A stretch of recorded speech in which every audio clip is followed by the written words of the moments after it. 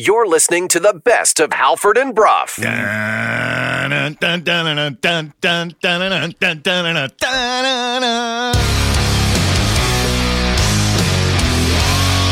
listening to Halford and Brough.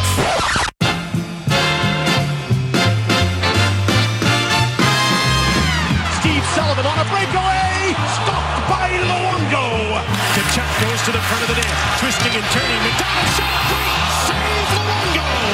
There has not been any negotiation at this point, and we're hoping to get to that at some point. No. Christ, hope, I don't know what the hell that was, but I hope we don't do that again for the next 10 years. Good morning, Vancouver. 6:01 on a Thursday. Happy Thursday, everybody. It is Halford. It is Brough. It is Sportsnet 650. We are coming to you live from the Kintech Studios in beautiful Fairview Slopes in Vancouver. Jason, good morning. Good morning. A-Dog, good morning to you. Good morning. Laddie, good morning to you as well. Hello. Halford and Brough in the morning is brought to you by the Dilawri family of Acura dealers. Experience the Dilawri difference today by visiting your nearest Dilawri Acura dealer today. I did mention we are coming to you live from the Kintech Studio. Here's Jason Brough to tell you more about Kintech. Kintech Footwear and Orthotics, Canada's favorite orthotics provider, supported by over 2,500 five-star Google reviews. Find your perfect fit at kintech.net. We have a lot of guests on the show today. A lot of guests. And they just get better and better and better and better throughout the morning. And that's not to, take away from any of the early guests. 6:30, Nick Shook's going to join us from NFL.com. We love Nick. He's obviously the least good guest. He's an amazing guest. Nick. Wow. It's hard to get a better guest at 6:30 in the morning, but Nick Shook's going to join us at 6:30. Power to talk a ranking little number NFL. 5, Nick Shook. We're going to talk to him about a very horrible football game tonight. And actually, we're not going to talk to him about that game at all. Pop question for you. Do you know who's going to start at quarterback for the Chargers tonight? No idea. His name is Easton Stick. It's No got way. a real, yes. Really? Yes. Easton Stick? Easton Stick. Not to be good. confused with the Synergy Stick. That's the Easton Stick, right? Easton Stick is the quarterback for the Chargers In tonight. all seriousness, I want to ask Nick about the Belichick story in New England. What's going on there? Yep, we can talk to him about that at 6:30. 7 o'clock, George Richards from Florida Hockey Now. Great guest, amazing guest. We'll look ahead to tonight's game. Canucks, Panthers, 7 o'clock, Rogers Arena. George Richards from the Panthers side of thing. 7:30, Jason, the first of two former NHLers, former Olympians that are going to be on the show. Bobby Ryan is going to join us at 7:30. He's on the Coming In Hot podcast. Stop me if you can actually believe this or not, but an ex-NHL player has a podcast. Yeah, we should ask Bobby about that. We should just ask him about this trend of ex-players having podcasts and what they think the fans want to hear. We should actually just have shop talk with them. Sure. What are you providing? Yeah. That You're the competition. Yeah, you're the trying competition. to take bread off my table. Yeah. You seem like you have enough money. Yeah, exactly, right? Can I have some money? So in this list of guests that just keeps getting better and better and better, it takes a dip at 8 o'clock because Thomas Drance is going to join us from The Athletic and Canucks Talk. But then it gets better. 8:30, and this is the peak of the show. Roberto Luongo is going to join us. The man of the day, the man of the hour, Canucks legend, Laddie, Canucks legend, Roberto Luongo is going to join us. Ahead of tonight's game, where you will go into the Ring of Honor ahead of the game against the Florida Panthers. We are also giving away WWE Friday Night SmackDown tickets today, also known as Fright Night, but Friday Night SmackDown tickets. January 5th, Rogers Arena. You had a good idea, and I think we're going to run with it. What we learn's all show. We'll be taking them in. We'll be reading them on the air when we get a chance because we got a lot of guests. The winner, we're going to announce right after the Luongo hit. So if you want to go see SmackDown on January 5th, send a what we learned in. Hashtag it WWL. Dunbar Lumber text line is 650-650. I like this text into the Dunbar Lumber text line. Would you rather discuss Luongo going into the Ring of Honor instead of having his jersey retired, or discuss the political situation in the Middle East? Probably the latter, to be perfectly honest with you. And no, we will not be asking Luongo about that. Luongo is going to do a press availability later in the day. He's going to do a scrum, so maybe one of those guys is going to ask him. We are not. We are going to ask him about his fascinating career in Vancouver. He is one of the most, if not the most fascinating athletes that I've ever covered or been a fan of in Vancouver. And there is so much more to get into than just that sports radio debate that can be had on other shows. Hear, hear, Jason. Hear, hear. That's what's happening on the program today. Laddie, let's tell everybody what happened. Hey, did you guys see the game last night? No. What happened? I missed all the action because I was... We know how busy your life can be. What happened? Missed that? You missed that? What happened? What happened is brought to you by the BC Construction Safety Alliance, making safety simpler by giving construction companies the best in tools, resources, and safety training. Visit them online at bccsa.ca. Yesterday, in advance of a very big midweek game, you don't get bigger Thursday night games than the Florida Panthers, who are off to a great start and went to the Stanley Cup last year. You've got this huge ceremony with Roberto Luongo going into the Ring of Honor. The Canucks did practice yesterday. What? They didn't get a day off? Well, I thought rest is a weapon. So many days off with this team. No, they decided to go back to work. Bunch of highly paid millionaires. They're going to be exhausted today. I know. Well, we'll see what happens tonight.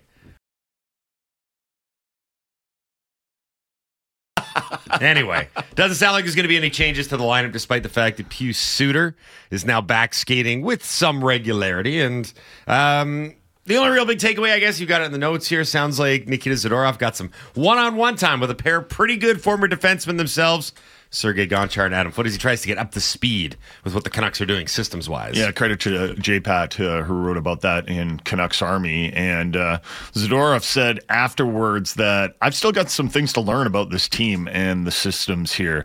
I still feel like I don't have a good... Like, people, what do you think about Zadorov? He's been fine. But again, I'm not confident in knowing his game well enough. And I think that takes like 20 to 30 games to really understand what a player is and what he can do. And I do think that with all the talk and learning that the Canucks have done about structure and systems and habits, there's probably a pretty steep learning curve for Zadorov to come in and play quite a big role in the defensive side of things for the Canucks. Right. Sorry, right. And with regards to Suter, he will draw in eventually, and it will be nice to. I think a lot of people in the brief snap shot that he gave us of his game, I think a lot of people were enamored with what he brought to the table and what he could provide them in terms of roster flexibility, going down the middle and what have you, but it won't be tonight as they take on the Florida Panthers. The Panthers, of course, come into tonight. And, I was going through the notes last night, and I was doing the research, and, Panthers got off to a good start. They're 17-9-2. Mm-hmm. They're second in their division. I think a lot of people thought that they'd take a step back, myself included, because they were going to start the season with so many injuries. But they've kind of been able to withstand that. So Ekblad and Montour were out. They're a good team. So they were able to withstand the losses of Ekblad and Montour, who really didn't return until mid-November. Also, not really getting a ton out of Matthew Tkachuk. Mm-hmm. He's only got 5 goals in 28 games. So I'm looking at this and I'm like, how the hell are they 17-9? They're Sam Reinhart's team now. They are Sam Reinhart's team. So, yeah. The Panthers are 17-9-2, and unfortunately for the Canucks, they're going to be extra motivated after losing 4-0 to Seattle on Tuesday. Yeah. That snapped an 8-game losing streak for the Kraken. And as Mike mentioned, this is going to be a different team than the one the Canucks beat earlier in the season.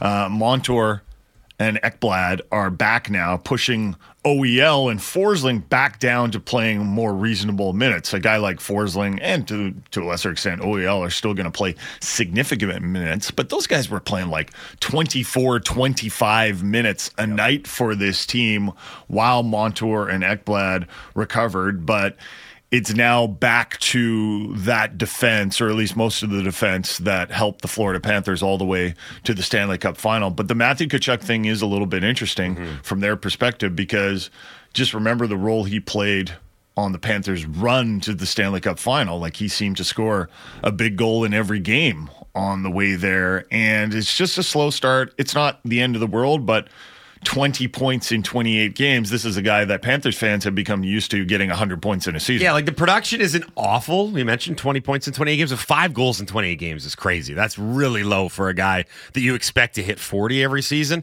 But They got Sam Reinhart. Like, who cares? Sam Reinhart is having an unreal year. I don't know how many people have actually... I didn't really pay that much attention to it. I knew he was in top 10 in scoring because he'd go and check, and his name would always pop, and him and Barkov have been really good for Florida. But he's on pace for 50 goals and over 100 points. And George Richards, who we're going to have on the show at 7:30, actually wrote about this sort of homecoming swing that they're going through, obviously a Vancouver native. So Reinhart's going to be one to watch tonight. I think it's going to be a really interesting game because the Panthers have, in my mind, overachieved, and there's the whole backdrop of the Luongo thing as well. But let's face it, the story tonight is going to be Roberto Luongo, and then we'll get into the game, and then we'll be interested in the game. But leading up to it, now I do not want to have the debate about Ring of Honor versus jersey retired. It's not like we're too good for it because we've had the debate plenty of times on the show, and we've engaged in it. And if people want to text in and ask questions about it, maybe we'll allow it. But I actually think there's a more interesting question to discuss, and I kind of hinted at it earlier. Was Luongo, or is Luongo, the most interesting Vancouver athlete ever? Note, I didn't say the best. I'm just talking about the most interesting Vancouver athlete ever. Did he provide sports fans and sports radio guys like us with the most content of any athlete who's ever come through Vancouver? For me, the answer is yes, because you have it all with him. You've got the fact that he was an unbelievable goalie. First ballot Hall of Famer. So he had plenty of highs in his career, including winning Olympic gold in 2010 in Vancouver. But he also, and I think this is what made him more interesting, he also had a share of lows. And not just kind of lows, they were really low moments, which in a way made him as he learned to deal with the failure. IMAC wrote a great piece on Luongo, and he spoke to a bunch of his former teammates. And I think IMAC summed it up really well here. He wrote, at his most dominant, Luongo was admired but not adored in Vancouver. He was regarded by some as a diva who called his own shots and kept a shield between himself and reporters and fans. But in despair, after he was dislodged as starter and asked for a trade, Luongo showed himself to be as vulnerable and fallible as the rest of us. During a comical and painful 2-year trade mission, the goalie for Montreal displayed humility and self-deprecating humor. He became relatable and loved. Now, if you just think that that's some sports columnist's take on it, and that's his narrative, here's what Luongo had to say, and this is a story in the Vancouver province quite recently. I think it was written when he was inducted or named that he was going to be into the Ring of Honor. Luongo said, obviously, there are always regrets. I'm grateful for my time in Vancouver, and with the mental side, I was able to become a better person by not always taking things so personally and making sure I allowed things to roll off my back. And all that was because of my time there, and I wouldn't want to change that. With the failures, you learn and you grow up. That's what happened toward the end of my stint with the Canucks. It's not on anybody else but me. And unfortunately, that's something I have to live with. Is that not a fascinating start to finish talking about his time in Vancouver?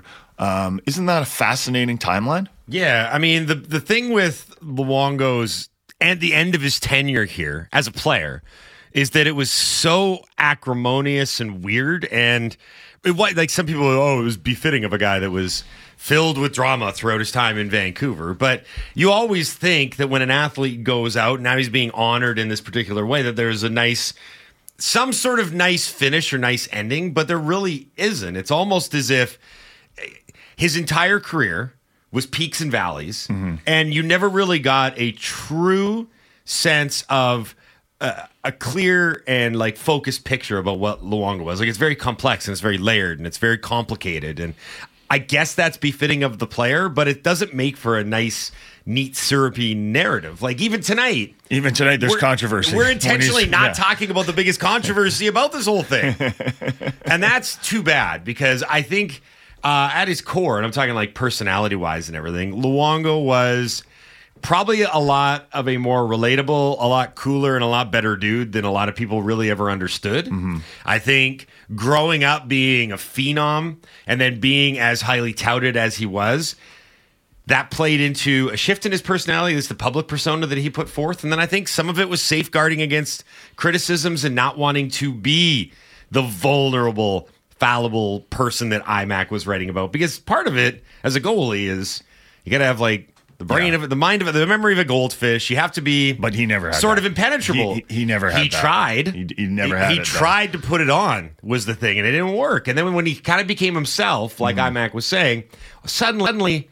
It's funny, Lou, and it's Twitter handle, self-deprecating, Lou, and it's relatable, Lou. Right? Well, it's completely different. Like than the early perceptions, and maybe the perceptions were wrong, and maybe that was Luongo just not showing the media and the fans, probably mostly the media, who he really is. And the sad part was that but he came across as standoffish, which is bizarre, right? And remember, I always say this, like, around the 2011 Stanley Cup final, there would be the debate of like, who would you want to go have a beer with, Luongo or Tim Thomas? And people would be like, oh, Tim Thomas. He seems just like a normal guy, a blue collar guy, like the kind of guy. And and meanwhile, behind the scenes, you find out that he wasn't even the most popular guy in the Bruins dressing room. That's one way of putting it. Yeah, and then and Luongo eventually became maybe like of all the players that you'd want to hang out in the NHL, he might have been number one. So the sad thing is that at the end, at later stages of his career, when he finally was more open and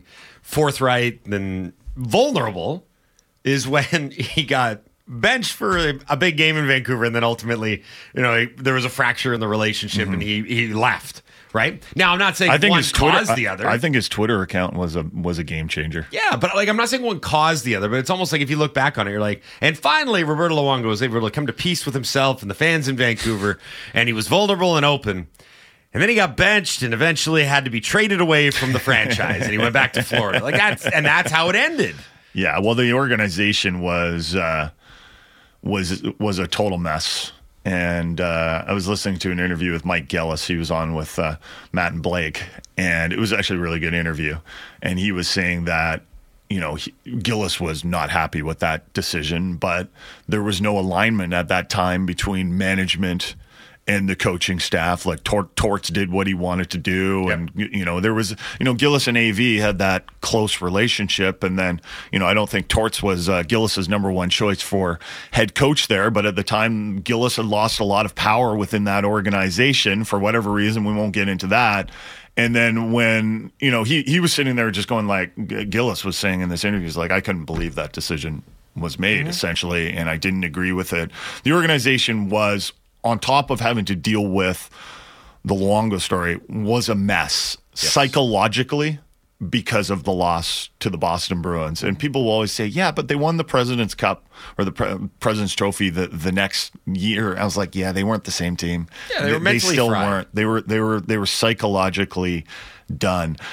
So anyway, I go into this because I talk about Luongo as a person, because I find that stuff way more interesting than, people are going to bring up. A lot of people go to his statistical profile and see where he stacks up against the greats, and they'll make that argument, oftentimes to say like his number should be retired, or that's why he's in the Hall of Fame or whatever. I just think his statistical profile, as impressive as it is, is like the least interesting thing about his time in Vancouver. Right. So the original I'm just question, like, he won a lot of games. He was a really good goalie, but like there's so much more to the story than that. Well, the original question for you was, is Luongo the most interesting athlete to ever play in Vancouver? And I think testament to that is that we still haven't brought up so many other fascinating parts of his story here. Remember when he was named captain? Remember when he told everyone? I hate the underselling of the stats, though. I feel like that's a pretty major part. But we're not. It wasn't just the accumulating. I know you wanted to do not underselling. Well, no, hold on. It wasn't just the accumulation of wins and saves. He was consistently one of the top save percentage goaltenders in the league, year in, year out, for 15 years. But that's what made that's unheard of. Laddie, were you in Vancouver then? I was not in Vancouver. Okay, so it's hard for you to get it, because despite those stats, there was still a feeling, and it was not an unreasonable feeling, that in big games, you were nervous when he was in there, okay? And it started in the Chicago series, and then the next Chicago series, and then the Chicago series after that. And then there were some really, really bad games in the Boston series in the Stanley Cup final. Even in 2010, when he was the goalie for Canada at the Olympics, I guess I'm not speaking for anyone, or I'm not speaking for everyone, but I'm speaking for myself, and I know I'm speaking for a lot of people, because I always felt like he felt the highs and the lows, and he didn't have that goldfish memory. He, he was in it, and he was a thinker. He wasn't one of those athletes that was just like, whatever, I just go out and play the game, right? I feel like there was maybe this was some projection on our part, but when he was in there in big games, we didn't always feel comfortable. I understand that sense that people had, and I hear that from every Canucks fan, but who did you have confidence that in any Canuck that they could get it done in the big moment? We had no confidence. You cheer for a team that's never done it in the big moment. So why is that? That was part of it. Why is that a slight against Luongo? Well, because it wasn't just that. It was Luongo himself. We saw him be ultra confident at times, but then when things would start going against him, they would snowball. And it's why I've always argued, and I'll go back to it, like, AV, you got to pull him out of Game 3 in Boston. But as opposed to the Canuck who stepped up in the big moment and won the big game. Well, that's never happened, Jason. Well, that's never happened. It has. Kirk McLean did it. The Canucks have never won the Cup. And Luongo got them to Game 7, the closest you can get to winning the Cup. Okay. Without actually winning it. All right. Well, agree to disagree on that. But let me continue about his stats. There's a reason why Kirk McLean, some people hold Kirk McLean at the same level or even higher than Luongo is because, let me talk, because his career numbers, while significantly lower and not even Hall of Fame worthy, when he was in during that 94 run, he time and time again came up with big saves that he shouldn't have made. Still didn't get it done, though. Why do you have confidence in that? He lost 3-2 in the final in Game 7. Right? His team scored a goal. Okay. But the thing with the stats for me is the fact that Luongo had to reinvent himself multiple times throughout his career. That's not something most goalies can do. Yeah. And he is so committed to the craft of goaltending. He played his prime years in Vancouver. To me, it's just a baffling decision still. To this day. Yeah, even with your feelings. I understand how Canucks fans It's not my feelings, laddie. I watched multiple games where he sunk to serious lows on the ice, right? And I'm not trying to criticize. I'm just trying to say, that's what makes him so interesting. That's why we have these conversations about him. He was a gift for sports media and for sports fans to debate, because some people would just go straight with the overall stats, and the other people would be like, and that would be me, I'd be like, yeah, but how do you, and this is a little touchy-feely, but how do you feel when he's in there for big games? Do you feel 100%? Do you feel the same way you would about any of the other Hall of Fame goalies that are in there? Well, we weren't going to relitigate the entirety of Luongo's 9 years in Vancouver, but we're doing it now. And it's the start of the show. We're not going to talk about this. We're not going to do this. Laddie, it feels like I'm saying you never played the game, but you never played the game in Vancouver. When you were here, you weren't part of it. But isn't it interesting from an outside perspective that somebody... Yes, very interesting from an outside perspective that you can't understand why it was, but you weren't living the day-to-day. I agree with both of you, actually, because being here at that time, living here my whole life, Luongo would get in his own head at times, and you were nervous sometimes when he played. He looked nervous when you were watching him, right? You're like, oh my God. Not always, but there are times but when he was confident, you were like, he's not going to let a puck in. Correct. With that said, 8 years in Vancouver, Hockey Hall of Fame goalie, at the end of the day, I would still retire his jersey because of his accolades. Right. Regardless of what happened in Vancouver, he's still in the Hall of Fame. He had 8 more or less great years here outside of a few blemishes that you could put on the whole team, not just him. Right. Again, not to relitigate where his jersey and or number are going.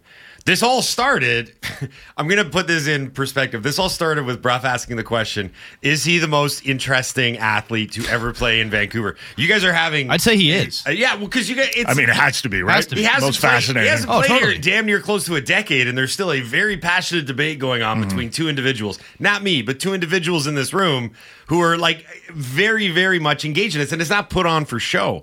And I think a lot of it has to do with the fact that we don't mention this enough, is that prior to him arriving, goaltending in Vancouver, all due respect to Kirk McLean, was a sore spot. It was a graveyard. It was literally called the goalie graveyard. Luongo, now, here's the thing. Luongo didn't come in on the heels of Kirk McLean. Luongo came in on the heels of Dan Cloutier, and Luongo came in on the heels of the back-breaking center ice goal in the playoffs from the Nicollet. That was the one that stood out. Now, there are other goalies that played, Alex Auld and Johan Hedberg and everyone else, but it was Do you think Johan Hedberg was the second most interesting athlete to ever come through Vancouver? I couldn't ever forget him until literally a moment ago when I was like, did Johan Hedberg play here? But now remember, when they made the trade, I remember being out at, I think it was a Cactus Club in Coquitlam, and it popped on the screen, and there was a rejoicing that they had finally done what the Canucks had never done before. You know how we always say the Canucks had never had a top-flight, bona fide 1D? Like, they never had the great defenseman. Yeah. Well, prior to Luongo, they had never had the great goalie.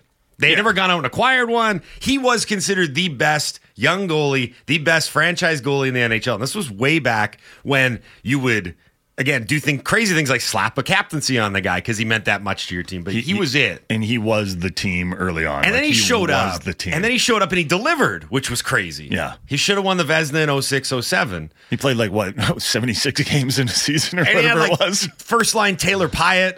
That's the kind of team he was playing. Trent Platt was there. The year Brodeur won? Yes. Yeah, it was like... Because Brodeur had a bunch taken from him during the Hasek years. Yeah, that was the start to his Vancouver career. Yeah. So when it's like refs with makeup calls, but it's like NHL officials with makeup trophies. When we talk about trajectories, he came and then instantly delivered. So I think part of why his tenure here was so rocky was everyone just assumed that he was going to be like what Brodeur was in New Jersey. Mm-hmm. We were just going to lean on him and we're going to win a bunch of Stanley Cups because we were the best goalie in the NHL. And then the club took it a step further. They're like, this guy is so important to our team that we're going to take the unprecedented step of making him the captain.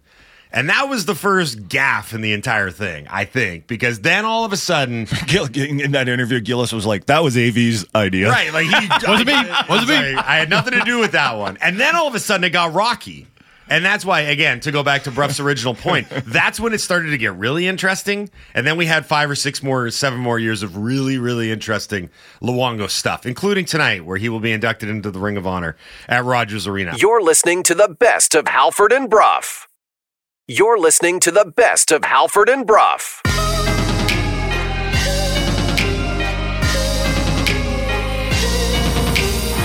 Sullivan on a breakaway, stopped by Luongo. Kachuk goes to the front of the net, twisting and turning. McDonald shot, great save, Luongo. Another one on Andy McDonald. Kopitar knocked down a pass, takes the shot, changeup just missed. Simmons after the puck. Smith shoots, great save, Luongo. 8:30 on a Thursday. You got the Ryan Smith save in there. Good. That was a good one. Halford, Brough, Sportsnet 650. Halford and Brough in the morning is brought to you by the Dilawri family of Acura dealers. Experience the Dilawri difference today by visiting your nearest Dilawri Acura dealer. Today we are in hour 3 of the program. Roberto Luongo is going to join us in just a moment here. Hour 3 is brought to you by Campbell & Pound, real estate appraisers. Trust the expertise of Campbell & Pound. Visit them on the internet at campbell-pound.com. Today, to the phone lines we go. Doesn't really need an introduction. I was going to come up with something big and flowery. It's Roberto Luongo. He is here now on the Halford and Brough Show on Sportsnet 650. Morning, Roberto. How are you? Well, good morning, guys. How's it going? We are well. One, thank you for taking the time to do this today. I know it's a busy day for you. Congrats on what's to follow. Speaking of what's to follow, Rogers Arena. Roberto, what does tonight mean for you? It's an unbelievable honor. I think this past week, just looking at all the videos and messages and all that kind of stuff really brought me down memory lane. It's been emotional. I'm really excited for tonight and just to get to live all those moments with everybody here and just looking forward to a great evening.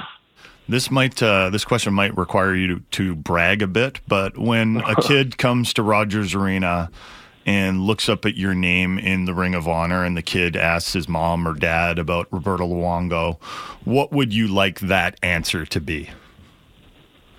Just the guy that went out there every night, played hard and competed, and loved the game of hockey. I think, it was in my blood since I was a little kid, and every time I went on the ice, I wanted to be the best at it, and that's where the fire came from for me. What do you think gave you your competitiveness? Because I read IMAC's article on you, and all your former teammates were just talking about how ultra competitive you were, both obviously in the games, but at practice and even playing cards on the plane. Well, I mean, I think there's a few factors. I think it starts from my childhood. I had two younger brothers, so we were three boys in the house. Always playing hockey, playing games, whatever it was. We always wanted to beat each other up, not physically, but in those games. But I guess that's where it kind of started. Both my parents kind of played sports a little bit. Nothing professional, but it was in their nature. So. Just growing up, for me, it was all about being the best at what I did, and whether it was against my brothers, my neighbors, my friends, it didn't matter. I always wanted to be the best. How do you get your competitive fix now? I just do go after my kids, so it's the same thing. Roberto, does your time in Vancouver ever seem like a blur? Like so much happened, you can't really keep track of it all, and you're like, wait, what year was that happened? And it just it was just a constant. I mean, for us in the media, you might call it a soap opera, but you lived that. Yeah, I mean, it's weird. I feel like obviously, I really remember my first year really well. And then I guess from my second year on to about the Olympics, the Vancouver Olympics, those years are kind of a blur. I feel like they'll kind of blend in together. And then afterwards, I mean, every year was kind of unique on its own. So, I'd say the middle part of it was kind of a little bit of a blur, but afterwards, a lot of stuff happened. And, I can remember, vividly most of those memories. Do you think you changed as a person during your time as a Canuck, or was that a false perception that maybe we held from the outside? No, that's 1,000% right. Changed a lot. I think just coming in from, just being a reserved guy, growing up as a kid and playing in Florida for a few years, and then arriving here, I don't think I was quite ready for it, to be honest with you. And it took a while. It took a while for me to understand a lot of things. And I think, by the time I left, I was a different person and a better person. So I'm really grateful for that, even though it wasn't always, easy for me. But I think I learned a lot. I grew a lot as a person. I think that's one of the most important things that I'll remember from my time here is the person that I am today. I wouldn't be that person without have been here all those years. It is funny, though, how perceptions are, because I remember I went down to Phoenix for a family vacation, and you guys were playing the Coyotes, and I got a press pass, and I was like, I'm getting away from my family. I'm going to go watch some hockey for a bit. And I think you guys ended up winning the game in shootout, and you played really well. And this was still at a time where maybe the perception was you were a little guarded with the media. And I remember I was down near the Canucks dressing room, and I saw you run through wearing your towel, singing an Elton John song. And I was like, you know what? That doesn't really mesh with the reputation that Roberto Luongo has as a guy that, is a serious guy, maybe takes himself too seriously. I don't know what the song was. It might have been like Benny and the Jets. I can't remember exactly, but I remember I saw that and I was like, yeah, he's actually a really fun guy behind the scenes. Did you, I mean, you just kind of said that you did change as a person, but I'm just wondering, was it the social media account that helped you bring that side of you to show that to the fans? Part of it was, I think, that really helped a lot. It was a release for me, I think, just to show who I really was, and it kind of, people started seeing that more. But at the same time, I think I grew from some of the challenges I've, experienced over the last, that year or so before. So when you mix them both together, I kind of, just changed my view on a lot of things. And when I first got here, and criticism, that was something that I wasn't used to, and I was my biggest critic on myself. But then when I would, hear it from other people, for some reason, it was not. I would be very guarded about it. So that was a mistake, obviously, on my part, and then I grew and I learned, and I think in the last 2 or 3 years when I was here, I tried to develop more of an open relationship with the media, just trying to be a bit more cordial and not be so defensive all the time. And I think it has helped with the whole thing. We are speaking to Roberto Luongo, Hockey Hall of Fame goalie, here on the Halford and Brough Show on Sportsnet 650. We've mentioned a couple times all the things that happened during your tenure in Vancouver. And there was the 2 years where you were the team's captain. You had the C on your mask. So you were the captain, you accepted the role, and then you stepped down from the role. My question was always, are you happy that that experience happened no matter how it went, or did you wish that that had never happened? It's one of the things I'm most proud of, to be honest with you, because when not anybody can say they've done that, right? Like, what other goalie can say they were captain of their team? Right. So for me, I wear that as a badge of honor. You can talk about how it went and all that kind of stuff, but I took a lot of pride in it. I really enjoyed those 2 years, and I think it's not so much as I was stepping down from the captaincy. I think we had a meeting at the beginning of the year, and we discussed with Mike Gillis in LA and what was the best thing moving forward. And at that point, Hank had come into his own, and I think it was just the right move, and it felt right. So it wasn't anything like so tragic. I think I did my 2 years. It was great, but it come to the point where we wanted to focus more on being a goalie and trying to win a cup than all that other stuff that surrounded being a captain in my position. So I loved it. I wore it like a badge of honor. I was going to reference it tonight in my speech. Nice. I think it was an amazing 2 years. Well, now I got to ask you, what was the best part about being a captain? Was it the fact that it was just so unique? You were the only goalie doing it? Yeah, that's what I loved about it. Yeah. Nobody can say that they did what I did. That's pretty rare. So you were the guy. I was the guy. For everything, pretty much. Whether it's on the ice, off the ice, people went to me for things, and that's a big responsibility, and I take pride in things like that. When you look back on your time, and I'm sure you've been doing some reminiscing about your time in Vancouver, do you think about the big games you played in, or is it more the day-to-day time that you had with your teammates? Because you played with some pretty fun personalities as well. I mean, I think about it all, to be honest with you. It depends on which time of day you get me at. I mean, that's what's great about Twitter too. Like, people send you stuff, and then you look at them, and you're like, oh my God, and then you reminisce, and it brings you back, and it's amazing, and great teammates. We had so much fun in that dressing room. Guys teasing each other, making fun, like battling it out on the ping pong table. It was amazing, and then obviously all the stuff that happened on the ice as well. It was so many memories, and it was 8 years, but it went by so fast, and now we kind of miss it. What was it like being you before some of those big games? Like, what were you thinking about? And I always wondered about that, like the responsibility, for example, of being the goalie in an Olympic gold medal game, or the goalie in, like, it's just like say for the one. It would just be a lot, I imagine. Yeah. No, it was. I mean, thank God. I always say thank God that gold medal game was at noon, so I just woke up and came to the rink and played it. I have to sit on it the whole day, because that was a stressful one. But for the most part, you try to block that stuff out. You just try to focus on, like, what makes me successful as a goalie. Like, what do I do when I play well? What are the things that I do on the ice? And I try to go through those things over in my mind over and over again. And that, just narrows the focus on what I need to do on the ice, as opposed to all the other stuff, like, oh my God, like, I'm going to let a whole country down if if we don't win. That's the kind of stuff you don't want to be thinking about, because then it just gets overwhelming and takes away from your focus. So, I went through a lot of, not training, but a lot of, classes, and talked to a lot of people about how to, deal with those kinds of things. And I think in those moments, it's important to keep your focus on, what's ahead, and not think about all the other stuff that can really, detract you from performing.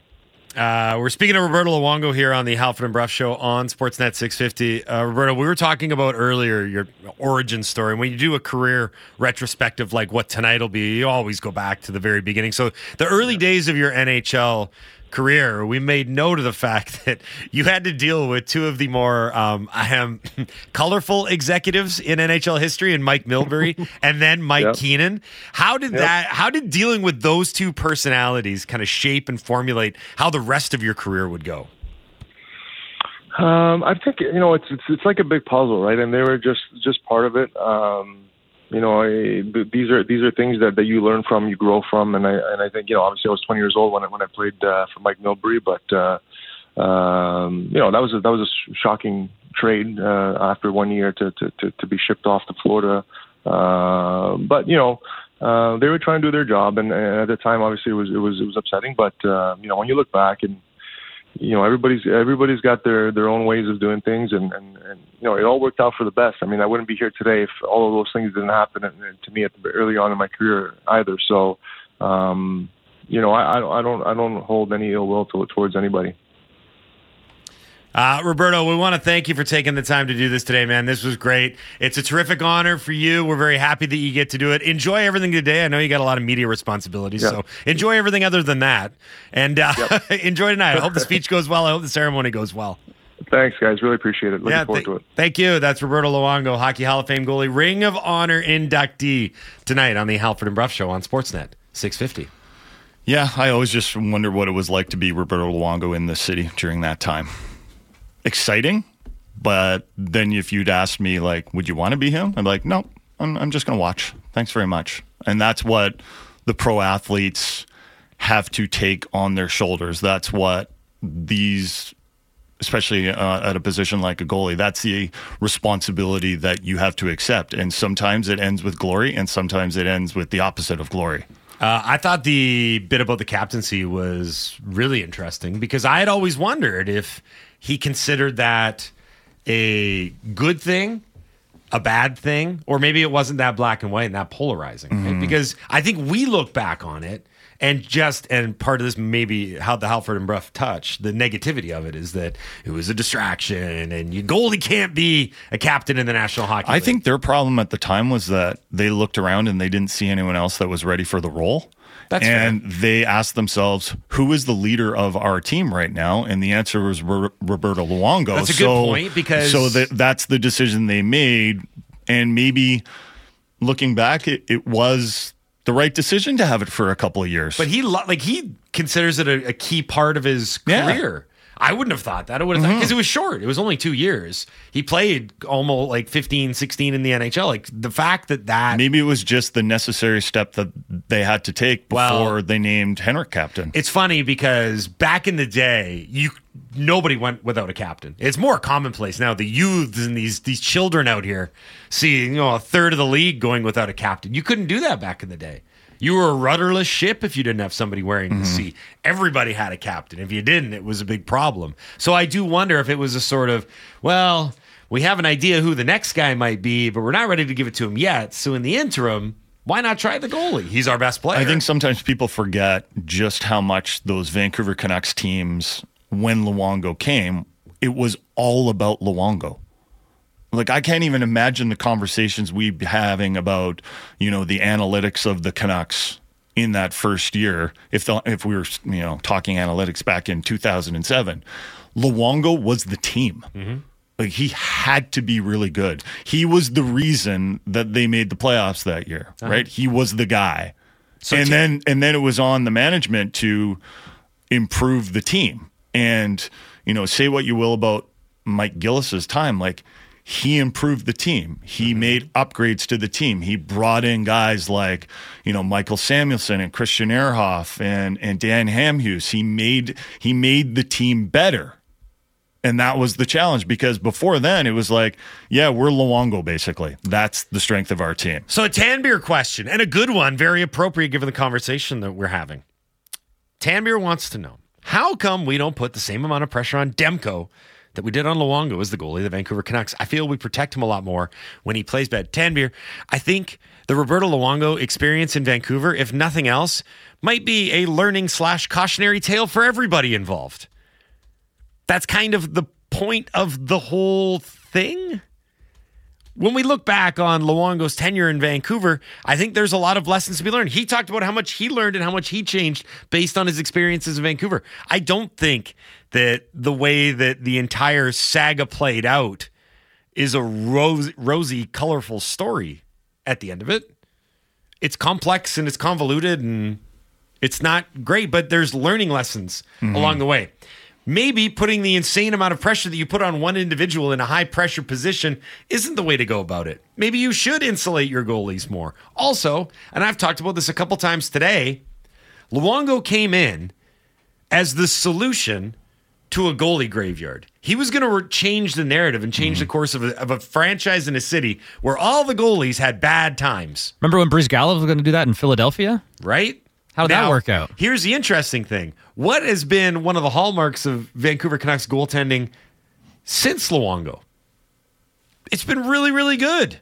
You talk about this all the time. We've been very lucky in Vancouver. From Luongo, for the most part. Luongo, sure, whatever the case, but from Luongo to Markstrom to Miller to whomever else and now to Demko, we've had really good goaltending in this city to the point where people don't remember. The youths don't remember the fact that this play used to be bad goalie after bad goalie after bad goalie. Think of a place like Edmonton. Right? So I think that there's a lot that's changed, and I think that there's a lot that you can apply to the way that Luongo handled himself, and quite frankly, the way that we handled Luongo. Got to be a better way to say that. But you learn from those things, and you, as an organization, and I think we've also, as a society and as a league, have changed perceptions a lot about goaltending, right? Like it's no longer the man and the guy. It's about keeping him fresh for the playoffs and having a good tandem and, working on a lot of different things that, quite frankly, weren't at the forefront of the conversation when Luongo was starring for the Canucks. So what do you expect his speech to be like tonight? Well, apparently he's going to reference the captaincy. So there's the thing. Super dry, no humor. Yeah. How much humor do you think he's going to bring into it? Quite a bit, right?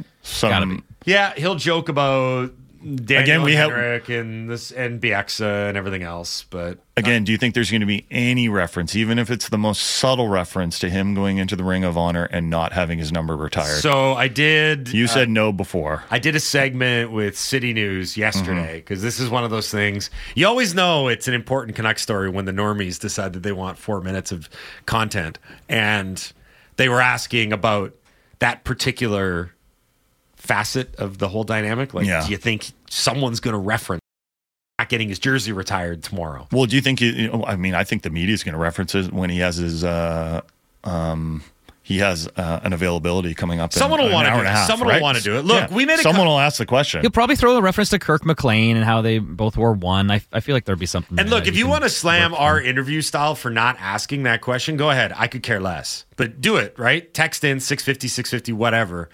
But my thoughts on this are pretty clear. I don't really have much gray area on this. He deserves an honor, not the Ring of Honor, but an honor. And they're honoring his career tonight. It's unfortunate that the sort of like unintended circumstances of having two levels of honor, and he gets caught in the middle of it. Luongo was a great Canuck, and he had a great career, and the franchise did a nice thing by trying to create the Ring of Honor. This just happened. We wanted to ask him what tonight means to him, and he said tonight means a lot to him. Right. So I don't need to, and it's his night. Yeah, it's his night. I don't really want to sell you it, and I could care less if you think that we're asking softball questions, right? Bite me. I don't care. The point being is that this was supposed to be about the guy and what he's done and what he's accomplished and what he mean to the city and what the city and the market mean to him. Don't you think that was interesting when he said, like, I 1,000% changed as a person? That was him during his time in Vancouver, and he's admitting it. So this isn't some false narrative that we're throwing out there. I mean, if you want to put it in a brief, he got humbled. He got humbled. He said he wasn't ready for it. He got humbled by life. He got humbled by expectations. And at first he admitted, he didn't know how to deal with that. Yeah. Well, you're a young player that's only played in, the Islanders for a bit and Takes Florida. A lot to admit that, too. And then you come to Vancouver and you're all of a sudden supposed to be the star of the team, and you are, but you're not perfect, and you're still going to have some downtimes, right? Yep. Those 3 straight Chicago series were all very tough on him. Mm-hmm. The first two, the first series was against Chicago I think that was the first time we kind of lost our 100% confidence in him, right? It was like, whoa, wait a minute. These guys are really lighting him up. Yep, there was. And then the second Chicago series, it happened again. And then the third, even though the Canucks won it at the end of the day, there was that vulnerability there. So he had to deal with that. And he was a very confident guy, or at least, on the outside, he was very confident. He was like, I'm the best goalie in the world. But then you get lit up a few times, and then you have to face the music afterwards. That gets you humbled. And it's hard to deal with that because you actually have to accept, like, wow, like maybe I didn't play my best, or maybe there are some things I can do better. And how he learned to deal with that, I think was really interesting. He stopped taking himself so seriously. It's a hard pivot now to give away tickets to wrestling, but we got to do it because we're right up against it for time. A-Dog, you there? Do we have the winner of the WWE tickets? So we're giving away tickets every day this week. Pair of tickets to go see WWE's Friday Night SmackDown on January 5th at Rogers Arena. The winner is... The winner is B. Warren in Coquitlam. My son would love to go to Fright Night. People still playing up on that. I love it. Dad is tapped out. Ticket emoji, flex emoji. What I've learned is all the money I've saved up to buy an 8-game pack for me and my son to catch some Canucks games this year was a great idea for father and son time. But what would really make his holiday season is if I bought him SmackDown tickets. I've learned I am broke and need the 3 greatest Vancouver sports broadcasters to help help bring joy to my son and myself. 3. Who's being left out? And let's just not assume it's one of the dogs, because it could be Brough Ride, too. Could be me. Yeah, it could be any one of us, right? Thank you to Mike, Laddie, and A-Dog. That is all. No further thank yous required. Signed, B. Warren. You're listening to the best of Halford and Brough.